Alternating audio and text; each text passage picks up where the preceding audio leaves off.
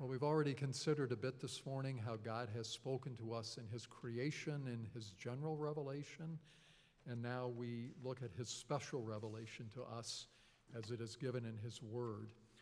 And in the next few weeks, we are going to be focusing on the Word and that word of truth as it speaks to us in our individual context and in our culture. And we're going to be focusing primarily on Psalm 119, which is really committed to the truth of God's Word. But we're going to introduce that first by going back 100 Psalms to Psalm 19, and we'll introduce it with a section from Psalm 19 and then move over to sections from Psalm 119. So let's look at these words of God together. The heavens declare the glory of God, and the sky above proclaims His handiwork. Day to day pours out speech, and night to night reveals knowledge. There is no speech, nor are there words whose voice is not heard. Their voice goes out through all the earth, and their words to the end of the world. In them He has set a tent for the sun, which comes out like a bridegroom leaving his chamber, and, like a strong man, runs its course with joy. Its rising is from the end of the heavens, and its circuit to the end of them, and there is nothing hidden from its heat. The law of the Lord is perfect, reviving the soul. The testimony of the Lord is sure, making wise the simple. The precepts of the Lord are right, rejoicing the heart. The commandment of the Lord is pure, enlightening the eyes. The fear of the Lord is clean, enduring forever. The rules of the Lord are true and righteous altogether. More to be desired are they than gold, even much fine gold. Sweeter also than honey and drippings of the honeycomb. Moreover, by them is your servant warned, and in keeping them there is great reward. Deal bountifully with your servant, that I may live and keep your word. Open my eyes, that I may behold wondrous things out of your law. I am a sojourner on the earth. Hide not your commandments from me. My soul is consumed with longing for your rules at all times. You rebuke the insolent, accursed ones who wander from your commandments. Take away from me scorn and contempt, for I have kept your testimonies. Even though princes sit plotting against me, your servant will meditate on your statutes. Your testimonies are my delight. They are my counselors. Let your steadfast love come to me, O Lord, your salvation according to your promise. Then shall I have an answer for him who taunts me, for I trust in your word. And take not the word of truth utterly out of my mouth, for my hope is in your rules. Make your face shine upon your servant, and teach me your statutes. Righteous are you, O Lord, and right are your rules. Your righteousness is righteous forever, and your law is true. But you are near, O Lord, and all your commandments are true. The sum of your word is truth, and every one of your righteous rules endures forever. The word of the Lord. Please join me in prayer. Lord, we do so much give you thanks for your revelation to us and the world that you've created and the ways you have spoken to us there. We thank you for your word and the truth that it declares and what it tells us about who you are, about who we are, and about what our relationship to you can be like. And Lord, we know that you also speak to us through your servants. And as Addison is going to come now and expound on that word, we pray that your Spirit would attend him, that his words would be clear, that our hearts would be receptive, and that we may go forth from this place with a real commitment to knowing your word and to living it out wherever you have placed us. We ask this in your name. Amen. Please be seated.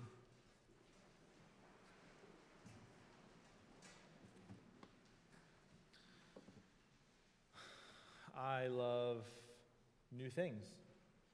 I love the allure of a new thing. I love new ideas and new projects. Just ask my wife how much she can attest to these things. I am always talking about the next thing that I want or the next thing that I want to do. I've got our whole backyard planned out in lots of spring glory and projects. And I try and bring my family along, though 5 and 3-year-old don't really do a lot of help with yard projects, so those new projects are all for me. But I love new things. I can't state that enough. It's a blessing and a curse. I recognize that there is certainly the downside of that. That is easy to see, and just not being content and wanting to move past into new things. But today we start a new sermon series, and I love new things. And it gives us a new, fresh perspective on God's Word. We get to go from looking at John and the I am statements now to look at Psalm 119 and to look at who God is through this portion of the Bible. And then we move on to something else and look at God through a different portion of the Bible. The Bible is such a beautiful array of who God is from various angles. And so, like Bob said, we're going to look at Psalm 119 over the course of the coming months. We're going to take 7 weeks to really dive into this psalm and gain a better sense of who is God. And what do we do with his word? It's a beautiful and rich psalm. 2,362 words in this psalm. It's longer than some other books of the Bible in the New Testament. It's certainly the longest chapter in the Bible. It's the longest psalm. These are all things that you probably know. It's 176 verses. And so it needs more than just a particular sermon to really delve into the richness of what the psalmist has. Psalm 19 is a great setup for us because, like its compatriot in number, Psalm 19 is about the beauty of God's word, and that is exactly what Psalm 119 is about. If you have a Bible, I'm just going to give you a recommendation for this sermon series. It's probably good for any sermon series when you come to church. Just bring your Bible. So if you have a Bible on your phone, on your iPad, you want to bring a paperback Bible. This is what they look like now if you don't remember, with all the digital things. Bring those, and because it'll be helpful, because with the 176 verses, we are going to be jumping around. And of course, we have some in the bulletin, but we can't put them all there. The bulletin would be super long. So bring a Bible. We'll be jumping around different places. So Psalm 119, let me just read you the first part of this psalm. It says, "Blessed are those whose way is blameless, who walk in the law of the Lord. Blessed are those who keep his testimonies, who seek him with their whole heart, who also do no wrong, but walk in his ways. You have commanded your precepts to be kept diligently. Oh, that my ways may be steadfast in keeping your statutes. Then I shall not be put to shame, having my eyes fixed on your commandments. I will praise you with an upright heart when I learn your righteous rules. I will keep your statutes. Do not utterly forsake me." Get a real taste of what Psalm 119 is like through that first stanza. Of course, this is an acrostic poem. This is poetry that we have here. Acrostic meaning it goes through every letter of the Hebrew Bible. So every time, thankfully, in your Bibles, it points that out for you. That was Aleph. And then we go on to Beit and Gimel and so on and so forth through the whole Hebrew alphabet. We lose a little bit of the poetry in our English translation, but nonetheless, you still get a sense that this person, the psalmist, really loves God's word. I mean, just in those first 8 verses, we get a number of words that highlight this. He says that he walks in the law of the Lord, or his testimonies, that he walks in his ways, precepts, the statutes, commandments, righteous rules, they're all over the place. Almost a fourth of this psalm is talking about the psalmist's relationship to God through his word. And so that's what we're going to do over 7 weeks. We're going to look at this relationship that is offered through Psalm 119. This isn't just good for you and I in our gathering here, but this really meets our cultural moment. If we look around us, people are searching for the good life. We've talked about that before. They're looking for community and purpose and meaning and ritual. They're looking to find that connectedness, something that's bigger than them, something that brings them together. So we're so fragmented. If you look all over, people are setting their allegiances with different people or parties, with different belief systems, maybe with different groups, with different ways of living. And they're all in tension with one another. They're combatant. They don't see eye to eye. But here the psalmist gives us a different way. The culture seems lost, but the psalmist is not lost. So, what and how can he say that this word is sweeter than honey? Have you thought about that? It's both in Psalm 19 and 119. I mean, I just listed to you all the different ways it talks about God's word. And if you're like me, you hear those things: laws, statutes, testimonies, God's way. They're not really appealing at times. Kind of rub against our modern sensibilities. My individual sense of who I am. I want to find my meaning by myself, through who I am, through the way that I approach the world, what I believe. But the psalmist says that by following God through his word that is sweeter than honey. I just had honey on a bagel this morning, and it was sweet. But this is sweeter than that. If you're like me, you see that there are obstacles to the Bible. In fact, what is this Bible? What is it? How do we approach it? What do we do with it? What does it mean for us in our life? And today, we're going to walk through this sermon, which is this text. Is what we're going to do is just a setup for the rest of the 7 weeks. It's going to be a bit different. It's more topipositional than it is expositional, meaning that it's more on a topic, and I'm going to pull thoughts out from the text as opposed to going verse by verse.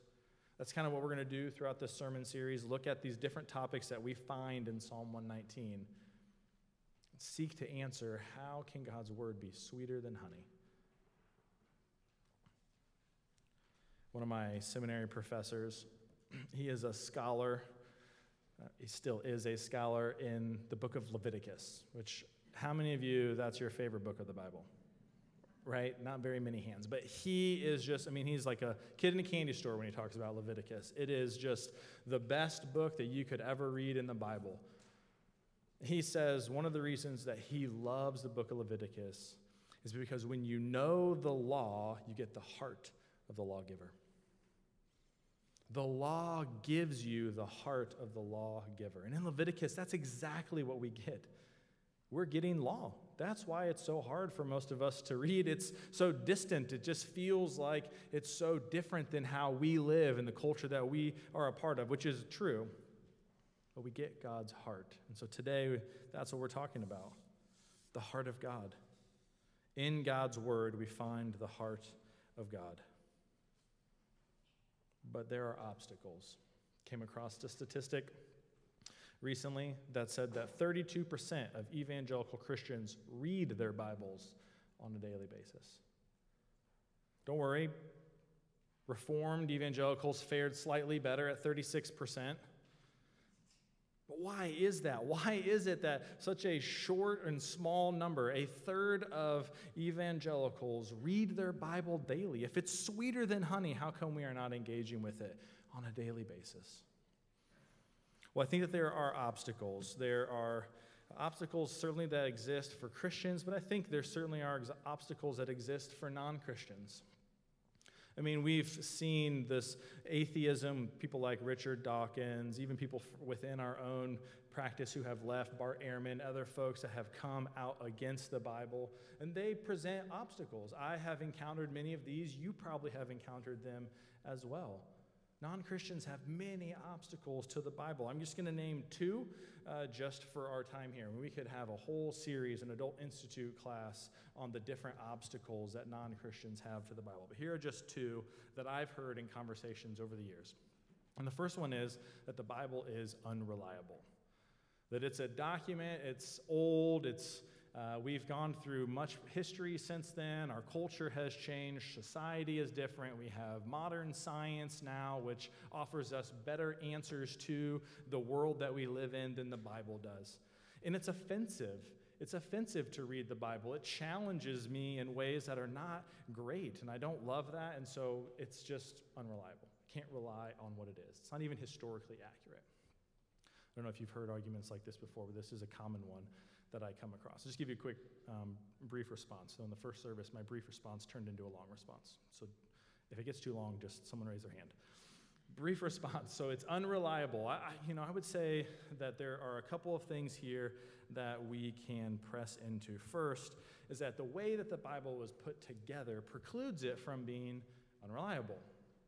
What do I mean by that? Well, let's just take the Gospels in the New Testament here for a second. So the Gospels were put together, and they are testimonies of an historical event, a historical life of Jesus. So these are eyewitness accounts. These are people who knew Jesus. The Gospels were written just a mere 60 years from when Jesus had died, and the New Testament letters, which give testimony to the Gospels, were written 20 to 30 years after that. So if you were going to write something that you wanted to make up, that is a legendary, if you will, you would have waited many more years after that. Because there are people that you can go to that can tell you eyewitness accounts. I mean, that is what law enforcement, that's what detectives look for. They look for eyewitness accounts. So that's one thing that we can consider. And the offensiveness, when you read the Bible, it is offensive. There are things in it that strike against the way that we live in our own culture. This is true for you and I. It's true for everyone across the world. Let's just take one example of something that's offensive in the Bible to you and I in our culture, and that's a sexual ethic. If you look at our culture, it espouses a very broad sexual ethic. Certainly not one that you would find in the Bible. They would say that it is intolerant and unloving that sex can only be between a man and a woman in marriage, right? All of us have heard these things. That's offensive to our culture. But in the Middle East, that is a common sense belief. In the Middle East, people know and believe that this is true.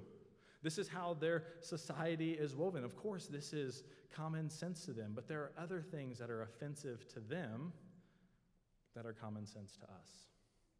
So the mere fact that it's offensive doesn't mean that it's unreliable. In fact, it means that it's reliable. It's not tied to one culture. It's acultural.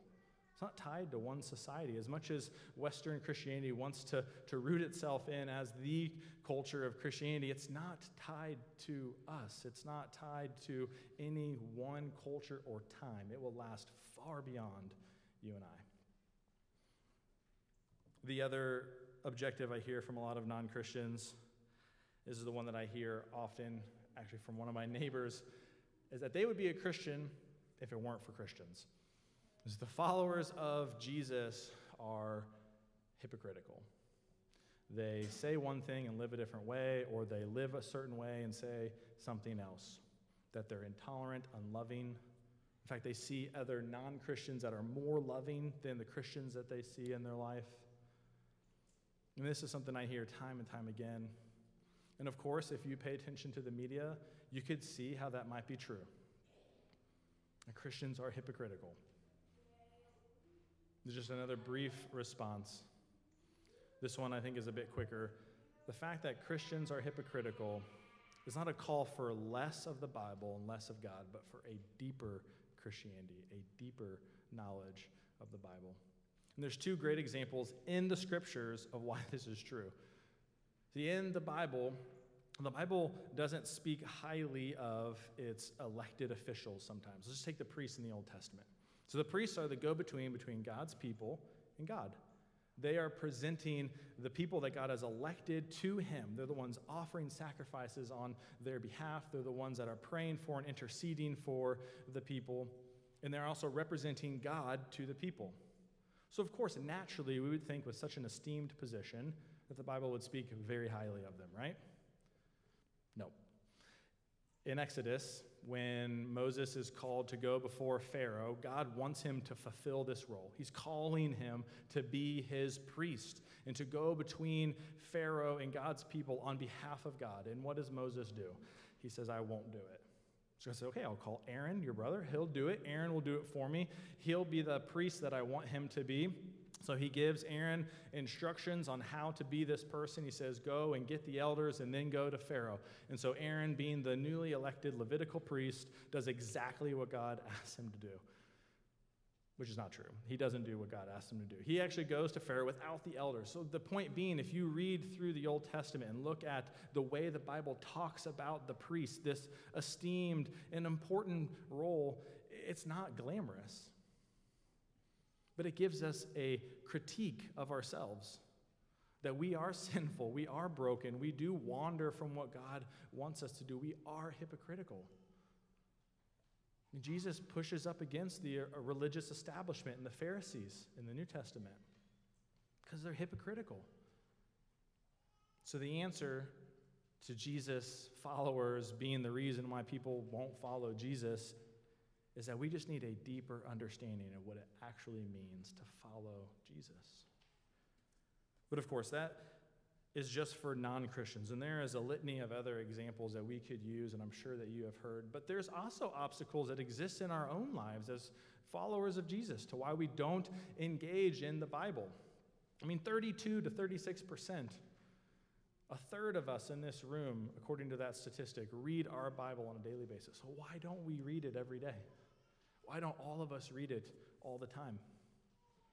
Well, there's numerous obstacles. One of them is the know-it-all obstacle. I love the name of this one. Is the fact that maybe we grew up in a Christian household. This is a good thing.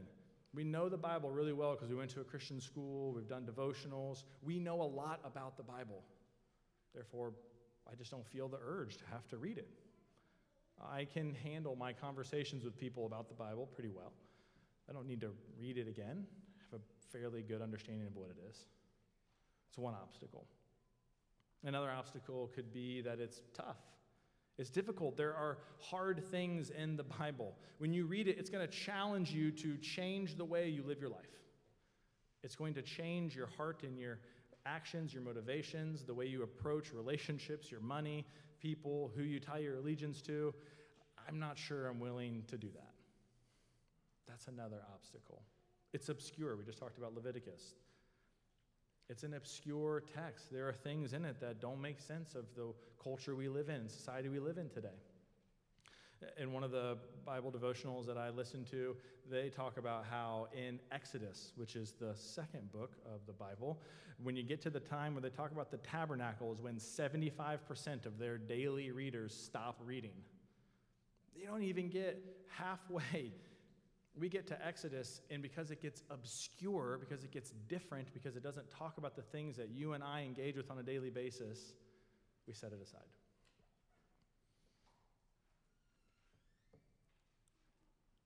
The last one, I think one that's most poignant, is it has lots of competition. We live in a culture, a society, I like to call it the credit card Amazon Prime culture. We want things like that. Until the pandemic, you could get anything on Amazon in 2 days. So we want instant results from the things we engage in. Don't think that hasn't changed the way you engage with your Bible. The Bible takes time. I mean, this is rich. There's so much here. I mean, there's 176 verses just in the psalm that we are looking at over 7 weeks. So if you want an instant result from your Bible reading, you're not going to get very far. You're going to stop in Exodus or before that. But yet, if you're like me, we still feel this urge, this importance to reading the Bible. I mean, the psalmist calls it sweeter than honey. Why? How can it be sweeter than honey. I think we begin to tease this out a bit as we think about what is the Bible? What is this book that we talk so highly of? Well, you'll hear us often say we need to be people of the book. What is it? Well, first of all, it's a story. What you find here is a grand story. What we like to say is the true story. It's a story about God and what he has been doing, is doing, and will do in this world. We all love stories. We love to escape into a good book, to dive into a movie or binge watch a Netflix series. We love story. We're captivated by them. This is the true story. It has every component of a good story. It's got complex characters, those that you want to tie yourself to and those that you don't want to tie yourself to. It has amazing settings. It spans so many different types of places, metropolitan cities and vast landscapes and wildernesses. It has miracles. It has things that you and I always want to see but never get to see. It presents those for us. It has all the components of an amazing story, and it is a true story. I think most of us, we don't read our Bibles that way. We don't approach our Bible as a story. We approach it in so many different ways. We approach it with shortcuts. This is the way one author talked about this. It says, many of us, instead of taking the longer but more rewarding path of reading the Bible as story, we want a shortcut. Which reminded me when I was reading this of an ad that I saw some number of years ago. It was about this thing called an abtronic. Do any of you know what an abtronic is? This is a little belt you could put around your belly, and it would, massage it and make you toned so you would have a six-pack.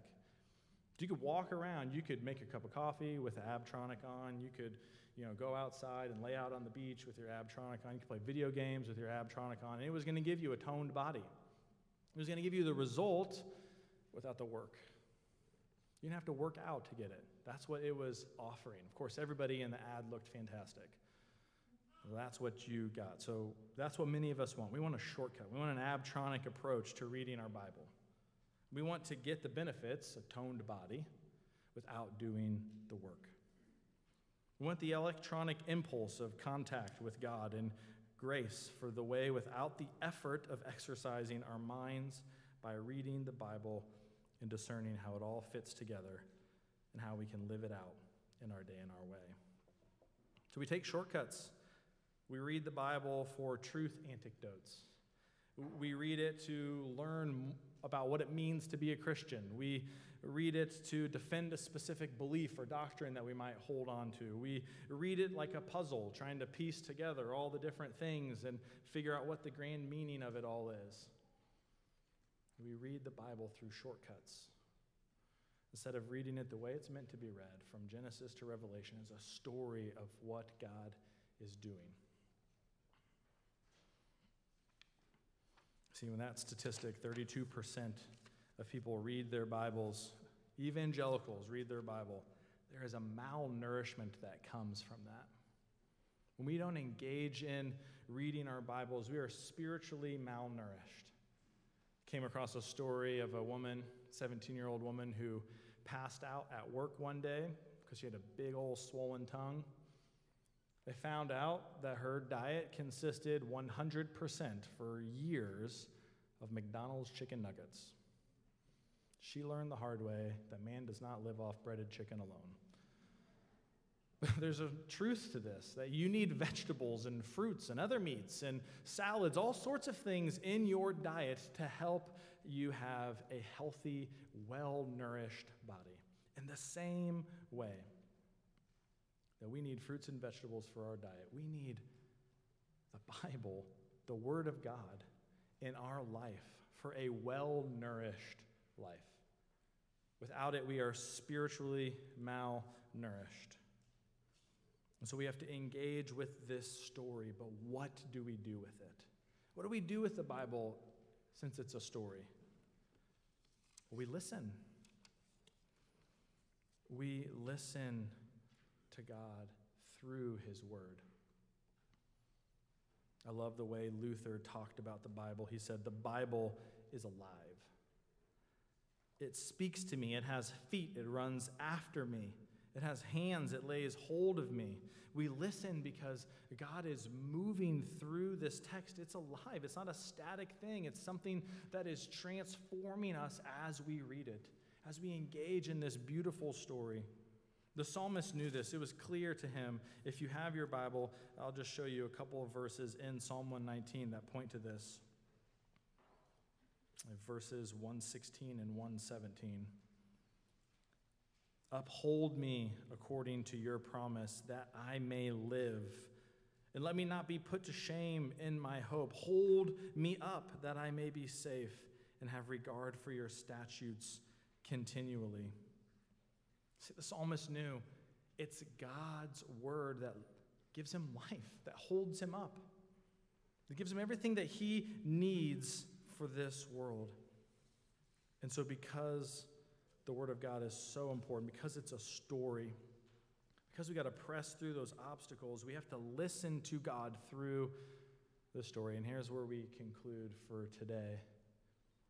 We listen because there are promises that come from the Bible. Two promises in particular, our promised king and our promised relationship. We are promised Jesus as our king through the scriptures. We encounter this relationship. Jesus was the Word made flesh. In Luke 24, Jesus is explaining to two men on the road to Emmaus that all the Old Testament, the prophets and the law, they point to him. He is unveiling that for them. I just would have loved to have been a part of that conversation. He is central to this word. So when we dive into the Bible, we're diving into this relationship with Jesus as our promised king, as the one who comes on behalf of us, that there be no more condemnation, as Galatians 3 talks about, because Jesus died on behalf of us. We don't have to live up to this law. Jesus has done that for us.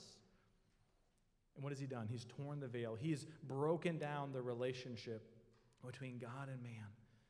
He's given us this sweet relationship that we get. And this is why the psalmist can say that the Bible is sweeter than honey. When he starts talking about laws and statutes and commandments and God's ways, it's because he is in a living, loving relationship with the God of the universe. When he engages in his Bible, he is engaging with the very God who created everything. That is what makes the Bible sweeter than honey. Is that through it we are in this beautiful relationship with God. Look at verses 33 through 40.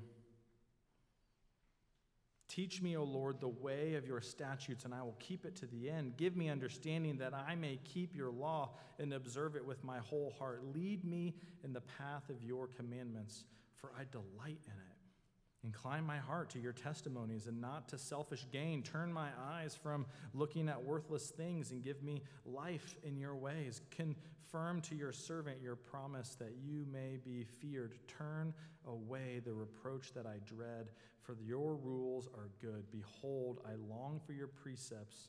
In your righteousness, give me life. The psalmist is attesting to the life that he gets from a relationship with God. A life that is sweeter than anything that you can taste. I love the way that an author puts this. He's juxtaposing this idea of engaging in the Bible because of the loving relationship that we get, as opposed to engaging the Bible because it's authoritative, because it shows us how to be obedient, good Christians. He goes on to say this: without denying the legitimacy of the various terms in the authority speech, those who have a proper relationship to the Bible never need to speak of the Bible as their authority, nor do they speak of their submission to the Bible. They are so in tune with God, like the psalmist. They're so in love with him that the word authority is swallowed up in loving God. Even more, the word submission is engulfed in the disposition of listening to God speak through the Bible and in the practice of doing what God calls us to do. Friends, that is why we're looking at Psalm 119. It's sweeter than honey because it gives us a relationship with God, provided by our King Jesus Christ. We are given this relationship that makes life worth everything. It gives us meaning and purpose, community, ritual. It gives us all the things that we long for in life. And we delight in this. We delight that we've been given a book that gives us a relationship with the God of the universe. So we're going to delight together over 7 weeks and look at how God works through this book in our life. So I hope that you're excited to go through this as I am. Because I do, I love new things, but I love things that last. God's word lasts. It's going to last beyond us, beyond our kids and our grandkids. This is a relationship with God. That's what this is. So I'm excited to join with you all through that. Would you pray with me? Father, thank you for your word and what we get from your word. Not just wonderful things to believe, and there are so many of them. It is an important book, important for us to know, important for us to be in. But far more important than that, it's a vehicle, an avenue for a relationship with you. One that is filled with beauty and awe, filled with proper relationship. Like the psalmist cries out, Lord, we ask you to make your face to shine upon your servant. Teach us your statutes, that we might know you, that the law would give us your heart, and that we would delight and desire to have this beautiful relationship that the psalmist has with you. Father, be with us as we press into this, hoping to make it true. Would you grant us your love through your word? Pray this in Jesus' name. Amen.